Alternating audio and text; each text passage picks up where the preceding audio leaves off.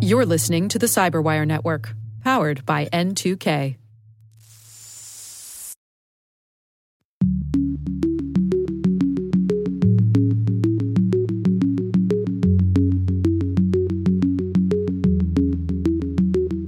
Broadly, some of the accusations against Huawei that they have been engaged in some surveillance and that they may allow the Chinese government to access their technology to enable their intelligence agencies to conduct espionage. Hello, everyone, and welcome to Caveat, the CyberWire's Law and Policy podcast. I'm Dave Bittner, and joining me is my co-host, Ben Yellen, from the University of Maryland Center for Health and Homeland Security. Hi, Ben. Hello, Dave. On this week's show, I've got the story of a school district that's in hot water over facial recognition issues. Ben has the story of protesters being tracked via their mobile devices.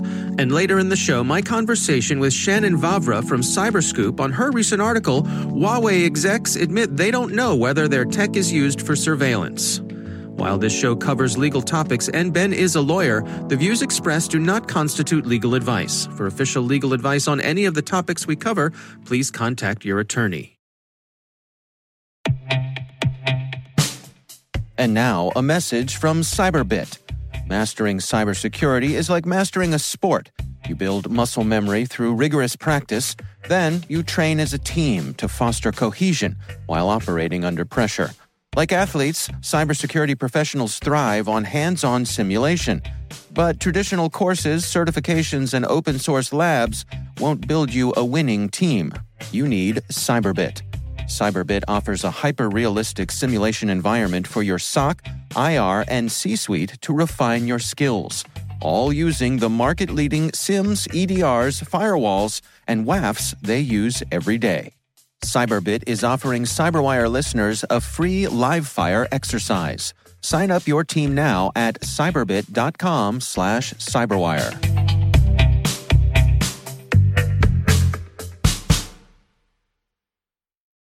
All right, Ben, let's dig into our stories this week. You want to start things off for us? Sure. So my story comes from BuzzFeed. It is not a BuzzFeed quiz trying to get you to figure out which Friends character you are, but it is actually from their tech page. And the headline is, almost 17,000 protesters had no idea a tech company was tracing their location. It's by Carolyn Haskins, who's their lead tech reporter. So it's a really interesting story. It's about a company called Mobilewalla, and they aggregate cell phone location information that they purchase from other companies and end up getting a good deal of data about the devices that they find in a given location. They did that in a number of cities coinciding with the George Floyd protests over the past month and a half. So they observed data from Atlanta, Los Angeles, Minneapolis, and New York City. And based on the location information they were able to collect, they put together a presentation of demographic data on all of the protesters. And it's very, very granular. I mean, it gets into a good level of detail. Can you give us an example of the kind of stuff that they can glean from this information? So racial makeup is certainly one of them. They observed that a majority of protesters in each of the city were male. They were able to label the racial makeup to divide the protesters between African American, Caucasian, Hispanic, and Asian American. So they were able to determine that the majority of protesters were African American males in all four of the major cities, or at least the plurality of protesters. So obviously this is useful for their own purposes. They could sell this data to advertisers, but there's also the danger that they would sell this data that they've collected to law enforcement. And that was a concern expressed by former presidential candidate and Senator Elizabeth Warren, who was very disturbed that this company collected this data. They could potentially sell it to the FBI or to ICE to use for immigration law enforcement actions. You know, you could do something as nefarious as figuring out how many Hispanics were at a particular rally. If it's a limited number, you could track each of those devices, figure out whether those devices belong to people who are properly in this country, who are documented. So you could use it really for racial profiling purposes, and that could be particularly dangerous. And that's what a couple of advocacy groups have said, that simply by collecting this information, you could undermine freedom of assembly. I mean, people are exercising their First Amendment rights by going to this protest. Another thing that stuck out to me is the way that they were able to get demographic data from location data is through artificial intelligence. So they basically purchased this location data, put it through some sort of sausage-making system, and based on whatever algorithms they developed, they were able to produce demographic data, which is pretty remarkable. And, something that I think the protesters certainly were not aware that a company is willing to collect this information in this manner. And the other kind of funny thing about the story is nobody asked them to do this. I mean, they're a relatively small company. It's not like this was done by Amazon or Microsoft.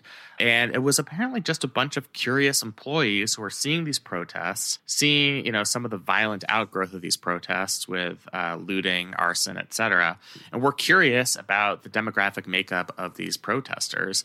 And so they put together just your standard PowerPoint presentation on who these protesters were and sent it around internally. And it seems like it was leaked to a bunch of different news sources. So it's not like any government agency had asked them to collect this data, but now we know that a government agency could ask them to collect this data. I think that's what would be a major cause for concern. Yeah, this is really interesting to me. I mean, of course, a couple of things come to mind. I couldn't help sort of chuckling that the odds are if they ran it through AI that it would misidentify all of the black people, and because what we see with facial recognition and AI, how often it gets it wrong. Yeah, absolutely. See our previous episode for a cautionary tale on that. Right, exactly. But more seriously, I wondered, how are they getting this data? Because the mobile carriers, the AT&Ts, the Verizons, the T-Mobiles have all said that they stopped selling this information. But then, of course, it struck me, well, yeah, but everybody has a gazillion apps on their phone that are beaconing back home with all this information. And so if you're an aggregator, that information, I suppose, is readily available for purchase online. Absolutely. Yeah. I mean, they got this from advertisers, data brokers, even some internet service providers have not been as gung-ho as they say they have been in making sure that this type of data is not sold to third parties.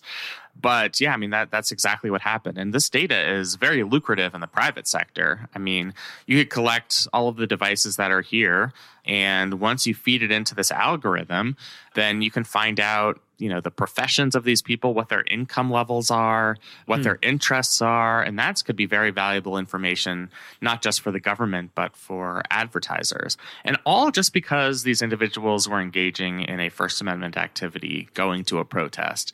Right. And of course, completely unaware that this data was being collected. But the lesson here is that all of us need to be aware that somebody is going to be tracking our location, especially during public gatherings. I mean, I just think we've seen enough of these stories now to know that this information is valuable, whether it's going to end up in the hands of law enforcement or data brokers or advertisers. It's just likely that somebody out there is going to collect it. Mm-hmm. And so I think it's up to the users to, take prophylactic actions to protect their personal information. If they don't want their location to be revealed, and they don't want their data analyzed by a third-party group like this. Yeah, and I've seen plenty of discussion online about whether or not you should, for example, use a burner phone when you go to a protest like this. Just not use your main device, use a disposable device to help prevent this. Yeah, I mean, that certainly could be something you could do. Even something like putting it in airplane mode so that your applications are not running in the background, or turning off cellular service if you want your mobile device for other purposes. Those are all measures you can take. But just generally being aware that you don't have an expectation of privacy anymore when you go to these very public events. There's going to be a lot of interest out there into who's attending things like this.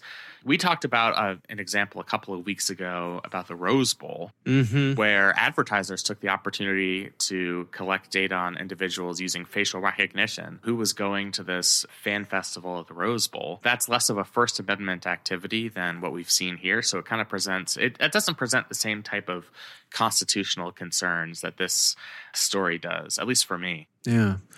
All right. Interesting stuff for sure. My story this week, this comes from the Lockport Union Sun and Journal out of Lockport, New York. And it's titled Lockport School District Will Intervene in NYCLU Lawsuit. This is a really interesting story here. So evidently, the Lockport School District has installed, as part of their security system, their security cameras, which I think is a pretty common thing in most schools today. Yes. In fact, I'd say it's ubiquitous.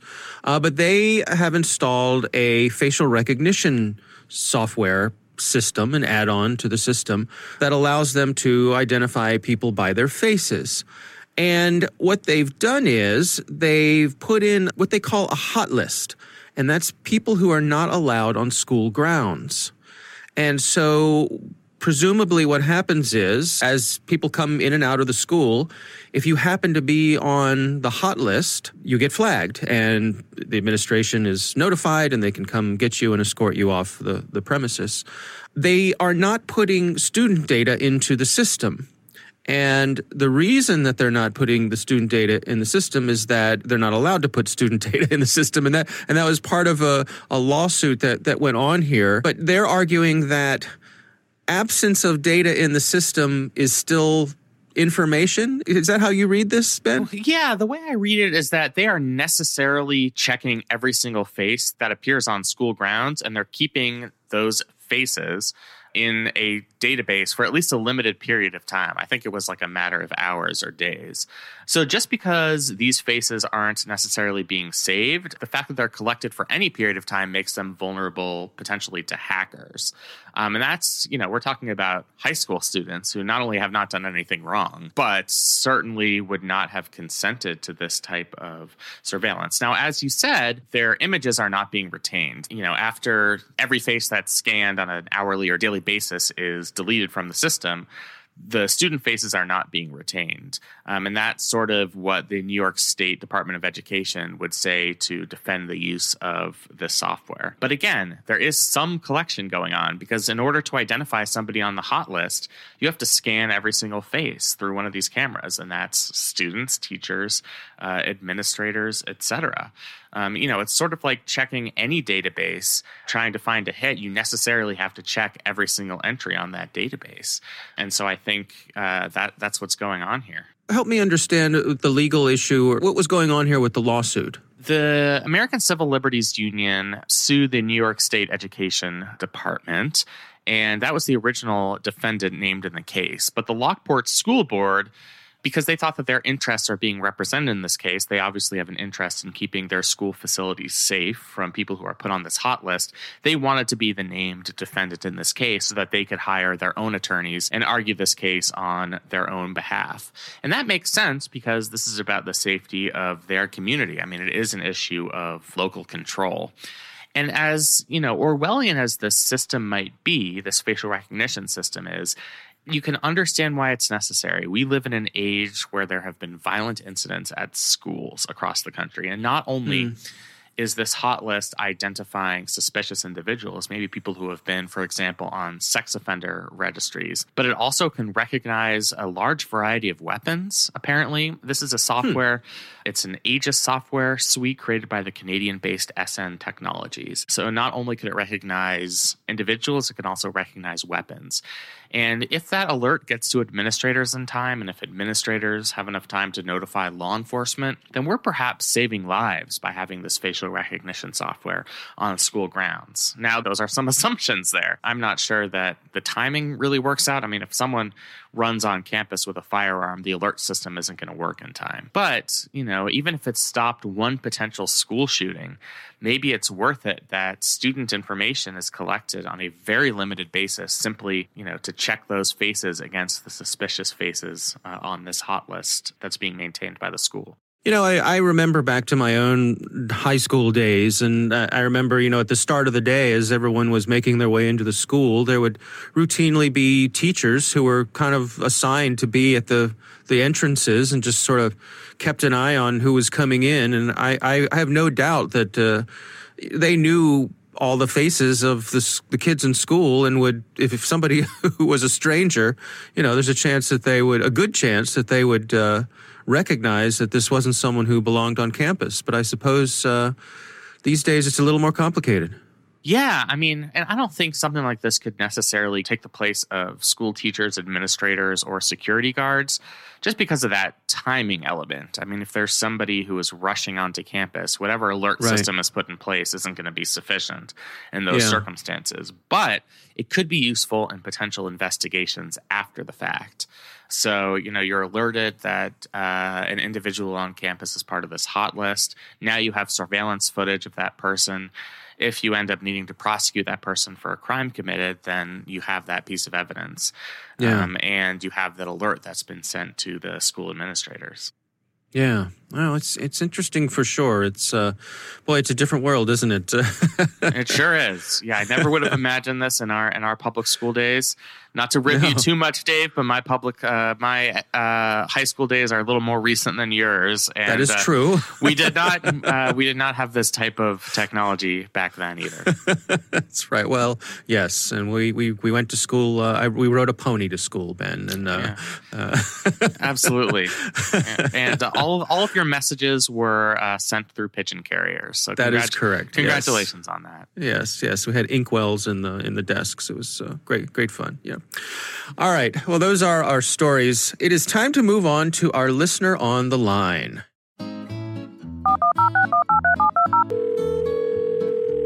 Our listener on the line comes from Buffalo, New York. His name is Tony, and he's got a good question for us. Let's have a listen.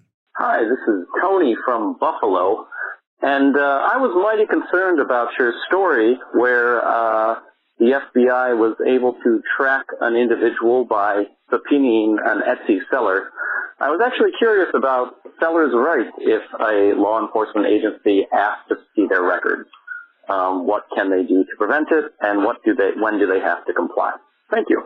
All right, Ben, good question there. What do you make of that? So a very good question. Thank you, Tony from Buffalo. I think we have a Western New York themed show this week. So a shout out to any of our listeners up there. It's a great question. Generally, any third party is required to abide by the terms of a subpoena. There are some potential exceptions if what is requested by the subpoena is legally privileged information, like communications with one's attorney. That is protected. You do not have to submit that information. And, if they're requesting something like trade secrets, you can challenge the subpoena. You could seek to quash it, or you could try and enter into some sort of confidentiality agreement with the entity that is requesting the subpoena. But in most of these cases, you really are obliged to hand over that information. There is a legal recourse. As I mentioned, there is a motion to quash a subpoena. You can make your case in front of a judge. And, in most cases, especially when we're talking about obtaining some type of digital data or evidence, the government merely has to show that they have reasonable grounds to believe that information is relevant to some sort of investigation. That's not a very high standard. It's going to be very hard for a third party to intervene and say, this type of collection is unconstitutional. It's not fair, to our users. Even though they might try and make that case, that is very rarely successful in courts of law. But it is a very good question, and thank you for calling in. Yeah, thanks so much, Tony from Buffalo, for sending in that question. We'd love to hear from you. We have a call-in number. It's 410-618-3720. You can also email us at caveat@thecyberwire.com.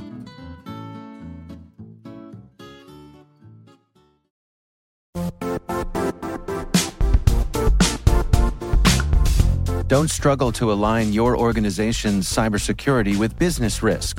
Get the only solution that goes beyond reacting to threats with vulnerability and risk monitoring. You need the next evolution of MDR, and only Critical Start delivers it. Critical Start doesn't just monitor and respond to threats. They put you in control by detecting suspicious activities, quickly responding to contain threats, and identifying your most critical assets and protecting them against vulnerabilities and exposures. With continuous visibility, expert guidance, and measurable risk reduction, Critical Start has redefined what it means to manage cyber risk. Demonstrate provable security maturity to your leadership while positioning your program to achieve the greatest risk reduction per dollar spent. Stop fearing risk and start managing it with Critical Start. Visit criticalstart.com and request a demo today. That's criticalstart.com.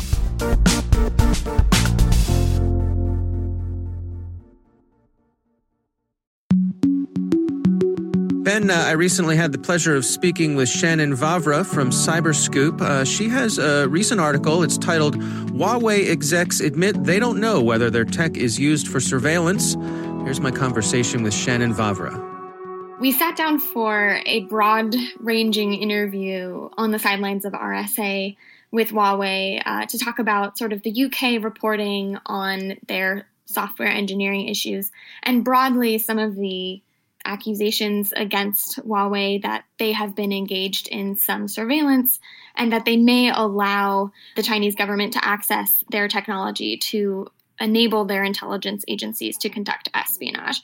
And Huawei's been facing quite the onslaught in the US recently. The Trump administration has recently accused them of using backdoors to access mobile networks. That's something that Huawei has denied since then. There's also been a superseding indictment that was recently unsealed earlier this year that an alleged Huawei subsidiary has engaged in surveillance in Iran dating back to at least 2009. There's a load of other legal issues that they're ensnarled in right now, one of which is with the FCC, and the list goes on. So the context for the interview was Huawei is in an embattled position in the United States. And so what was their approach to this interview that they had with you? Was this a bit of a charm offensive from Huawei's point of view? How did the interview go? It may have been, and I only say that from the perspective of they had Andy Purdy, who's the chief security officer, on stage just 30 to 45 minutes before our interview. And then I know they also did a load of other interviews with other reporters that day and possibly other days that week in San Francisco. And so it did appear to be a blitz with the press at the time. And the interview went on for quite some time. It was longer than 30 minutes to my recollection. And I had to press them multiple times to get some answers to questions, which they did provide. Now, Andy Purdy has history in the U.S. government in cybersecurity and security in general, yes? Yes, that's true. So Andy Purdy, he's the chief security officer at Huawei. He's a former Department of Homeland Security official. And in some cases, you could consider him sort of an OG cybersecurity U.S. government wonk. I think that's sort of a fascinating angle here is that you have the U.S. government painting Huawei as almost an arm of Beijing, or at least operating at the behest of Chinese government requests on occasion. And then you have Andy Purdy here sitting, from some perspectives, at the helm of it all. And I think that probably grates some people in the Trump administration right now. So take us through what the interview was like. What were some of the areas that you pressed them on, and what sort of answers did they provide? We began the interview by talking about the UK's, they have a Huawei Cyber Security Evaluation Center. We talked about a report that they issued in 2019 about Huawei security. So we talked about software development processes. We talked about whether attackers could gain access to user traffic because of poor coding that's alleged in Huawei's development processes. And Huawei has been alleged to fail to address those concerns on multiple occasions with the UK. And when I pressed them on that, they said, we're having growing pains. And when you look at it from the perspective of Huawei's being accused of far more than poor coding and bad software development processes, that's not necessarily a resounding endorsement to start. But then I pressed them on some of the surveillance accusations that have been leveled against their company, like they've been accused of having their employees operate some technology on behalf of Zambia and Uganda to spy on political dissidents. And when I asked them about that, they departed a little bit from previous statements. They said, no company is perfect, indicating they don't have full visibility into how their technology is used. Now, the previous company line had been that, there was an internal investigation and the allegations are not true. The employees haven't done those activities. They haven't helped any spying.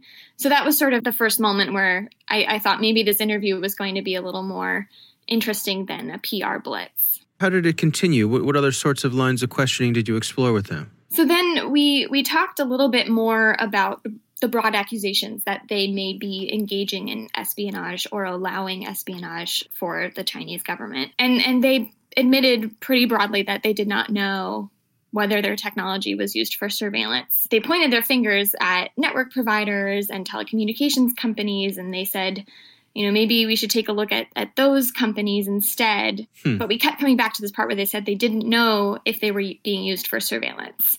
And that is, again, quite the departure from their usual line of saying, we don't comply with intelligence requests from the Chinese government. We won't be doing that. Accusations against our company that we engage in espionage and reconnaissance for a government, that's false. And so that was quite an interesting part of the interview. And the other big takeaway, too, at the time was the interview had taken place a couple of weeks after there was a Washington Post report on a company called Crypto AG. And that reporting showed that the U.S. intelligence community, the CIA and the NSA, jointly worked over decades to undermine encryption in machines from this company, Crypto AG, so that the U.S. intelligence community could spy on adversaries and allies. And Andy Purdy told me, I understand where the U.S. government is coming from being so suspicious of Huawei, especially because of this report. We know Huawei is heavily subsidized by the Chinese government. Crypto AG got a lot of cash injections from the U.S. intelligence community. And the really interesting overlap there for me is many employees for Crypto AG went on the record with the press saying, we don't know about any surveillance, we don't know about any espionage.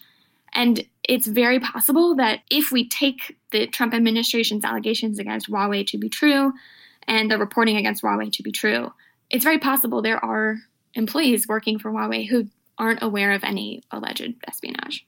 Where do we stand in terms of actual evidence against Huawei? In other words, versus rhetoric and accusations, have the folks who are accusing Huawei, have they actually released hard evidence that this is what we've seen going on? The smoking gun, it depends on where you sit on the issue. The smoking gun may not necessarily be there quite yet if it is coming. The strongest allegations against it, some may argue, came out earlier this year when the Trump administration revealed that they had shared with the UK some evidence that had previously been more tightly held in the intelligence community in the US, that Huawei had installed some backdoors in mobile networks. Of course, during this interview, we talked about that. And Andy Purdy and Tim Danks, who's the vice president at Huawei, said that's fear-mongering from the U.S., that's scare tactics. That's not necessarily, something you should listen to or give any weight to. And, just going back to the conversation about whether Huawei and whether its employees are aware of any alleged espionage, they continued to say over and over again, we don't know where this is going to be used. They kept saying we can't imagine if we knowingly did any sort of espionage. And that it kept striking this chord. We kept returning to that conversation. Not terribly reassuring, I suppose, or decisive in those answers. No. And what was so striking to me was that it was such a departure from the company line. And when we did talk about some of the engineering issues that Huawei has been accused of having, Andy Purdy and Tim Danks laid out, they have this engineering program where they're working to improve their development processes and their engineering processes, talking about growing pains and comparing themselves to Microsoft like 20, 30 years ago. And, some of those, just to run through them, there were some documentation in the UK's report that there was the possibility that Huawei had some memory safety vulnerabilities in some of their technologies, that even attackers could possibly take down an entire network due to some coding issues and poor coding practices that Huawei employed. And again, Tim Danks and Andy Purdy kept going back to saying, we're working on it. We're working across the board. I asked them for evidence of what that looked like, and they wouldn't provide any. Now, help me understand where Huawei fits into the global market for the devices that they make. I mean, it's my understanding that, for example, for the 5G build-out, there aren't that many companies that provide the hardware necessary for that. Is it right to say that Huawei sort of had its own niche among those providers? Huawei is definitely considered to be dominant in this case from a market perspective across the globe, which is why, in part, the U.S. government effort to convince allies, especially those in Europe, to agree to ban Huawei from federal networks, for example, like the U.S. has done, has been so difficult because it also becomes a marketing question, which is something on stage at RSA that Andy Purdy hit on quite a fair amount. Is he kept saying, we have to separate the national security conversation from the economics questions here. which is it? Is it an economics issue or is it a national security issue? And that's an argument that keeps coming back up. But at the end of the day, the bigger picture here is that it's not just Huawei. The Trump administration is railing against several Chinese-based and Chinese-backed telecommunications companies right now. So, for instance, a couple of weeks ago, there was an assessment from the Department of Defense, the Department of Justice, the State Department, and they told the FCC, our recommendation is you need to revoke the licenses of this other Chinese telecommunications company. It's called China Telecom. And in response to that, the FCC issued an order to 4 Chinese telecommunications companies saying, we need you to provide us with evidence about why you should be allowed to provide services in the U.S. despite these national security concerns and concerns in our administration about possible espionage. So the issue is not just an economics issue as far as the administration is painting it. And it's not just a Huawei issue. How do you see this playing out in the future? Do you have any speculation as to where we're headed? I think so far we've seen Huawei receive several blows in federal court. They've taken some of these issues to court to try to make their argument that they should be allowed to do business in the United States. But recently a federal judge dismissed a suit they filed against the challenge to using their technology in the U.S. And things are not necessarily looking up for them. As far as how coronavirus is affecting that, I'm not totally sure what that means for the future of Huawei. But the Trump administration does not seem to be letting up some of the pressure that the Department of Defense and Department of Justice and State have recently put on Chinese telecommunications companies writ large has issued and surfaced in the last couple of weeks during the pandemic. Doesn't seem to be going away. I think the most interesting part of this interview is that from a reporting perspective, Andy Purdy and Tim Danks didn't just say once that they weren't having full visibility into how their technology was used. They said it on multiple occasions in multiple different circumstances, which makes me feel like it wasn't a slip-up. And that's what I kept coming back to, is that this was part of the conversation now, and it was something they were freely ready to admit and say. That is interesting. Did you interpret that as a non-admission admission? It's not an admission. Yeah. It's not an admission, but the defense is just not quite as strong as the company statements that have come out from Huawei before. Not having full visibility into how technology is different than saying this is not happening. That's all I can say on that right now. All right, interesting stuff, Ben. What do you make of all this? Yeah, so this article came out around the time of the RSA conference back in late February, early March, and she really had the opportunity to kind of get face-to-face with these executives and really got this kind of stunning admission that they weren't sure whether Huawei technology was being used for surveillance purposes. Cut to where we are now, 3 months later, and the day before we record this podcast, the FCC has identified Huawei as a national security threat, meaning they are not eligible for certain government contracts to build a 5G network in the United States. So, it was kind of stunning to hear that the executives of this company can't assure the general public and potential customers that the Chinese Communist government is going to use this technology for espionage. And now, 3 months later, we have evidence that the federal government agrees that this really is a threat, that these companies are a threat to our national security. So it was certainly eye-opening from that perspective. From a even broader perspective, a bigger picture, looking at our relationship with both hardware and software that comes out of China. We saw this week that the TikTok app on iOS, for example, very popular social media app. That's what the kids are using these days. Yeah. That's what all the kids are using. It's funny. I actually asked my son, Jack. I was like, Jack, do you use TikTok? He was like, oh, yeah, I use TikTok. Because, of course, he does. Yeah. But that it was examining the contents of your clipboard in iOS. all the time. This, of course, is a problem. And when confronted with this, the TikTok folks said, "Oh, we're going to change that. We won't do that anymore. Was that wrong? Should we not have done that? We'll turn that off." George Costanza, was that wrong? Should I not have done that? Yeah. Right.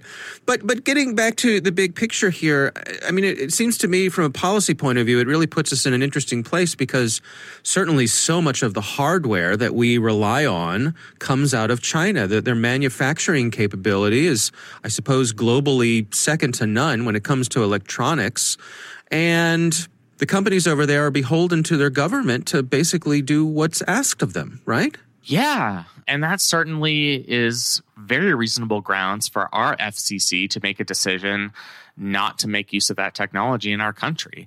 And that is distinct from what our allies across the Atlantic Ocean have decided to do. The UK made a decision that they would allow Huawei to build out a 5G network in the United Kingdom. And that created a bit of a backlash among members of the House of Commons, just because of these very threats that you've identified. They are really beholden to a totalitarian government.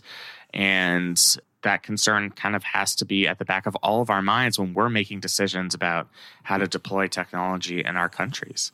Yeah. Well, our thanks to Shannon Vavra for joining us.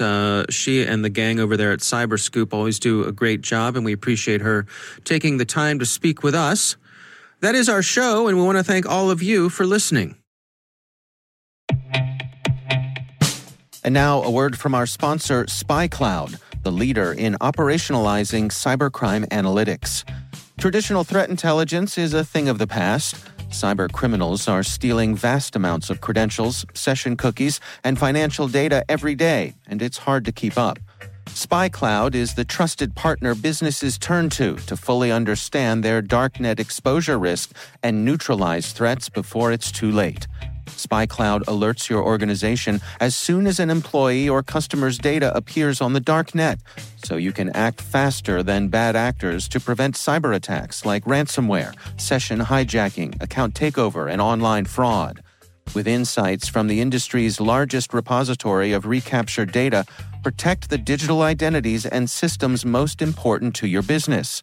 Get your free corporate darknet exposure report at spycloud.com/cyberwire and see what information criminals have in their hands today.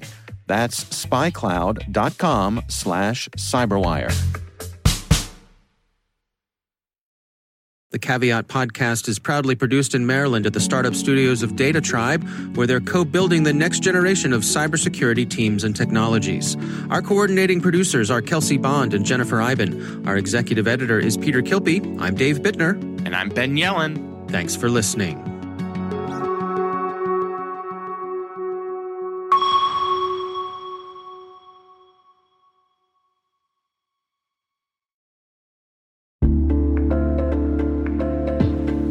Hey listeners, we're always looking for ways to improve the N2K Cyberwire network and maintain the intelligence-driven news experience that keeps you in the know on the latest developments in cybersecurity. We've launched our 2024 audience survey and would love for you to take a few minutes to share your feedback. And hey, there's even a chance to win a $100 Amazon gift card if you complete the survey. Visit cyberwire.com/survey. That's cyberwire.com/survey and share your feedback now.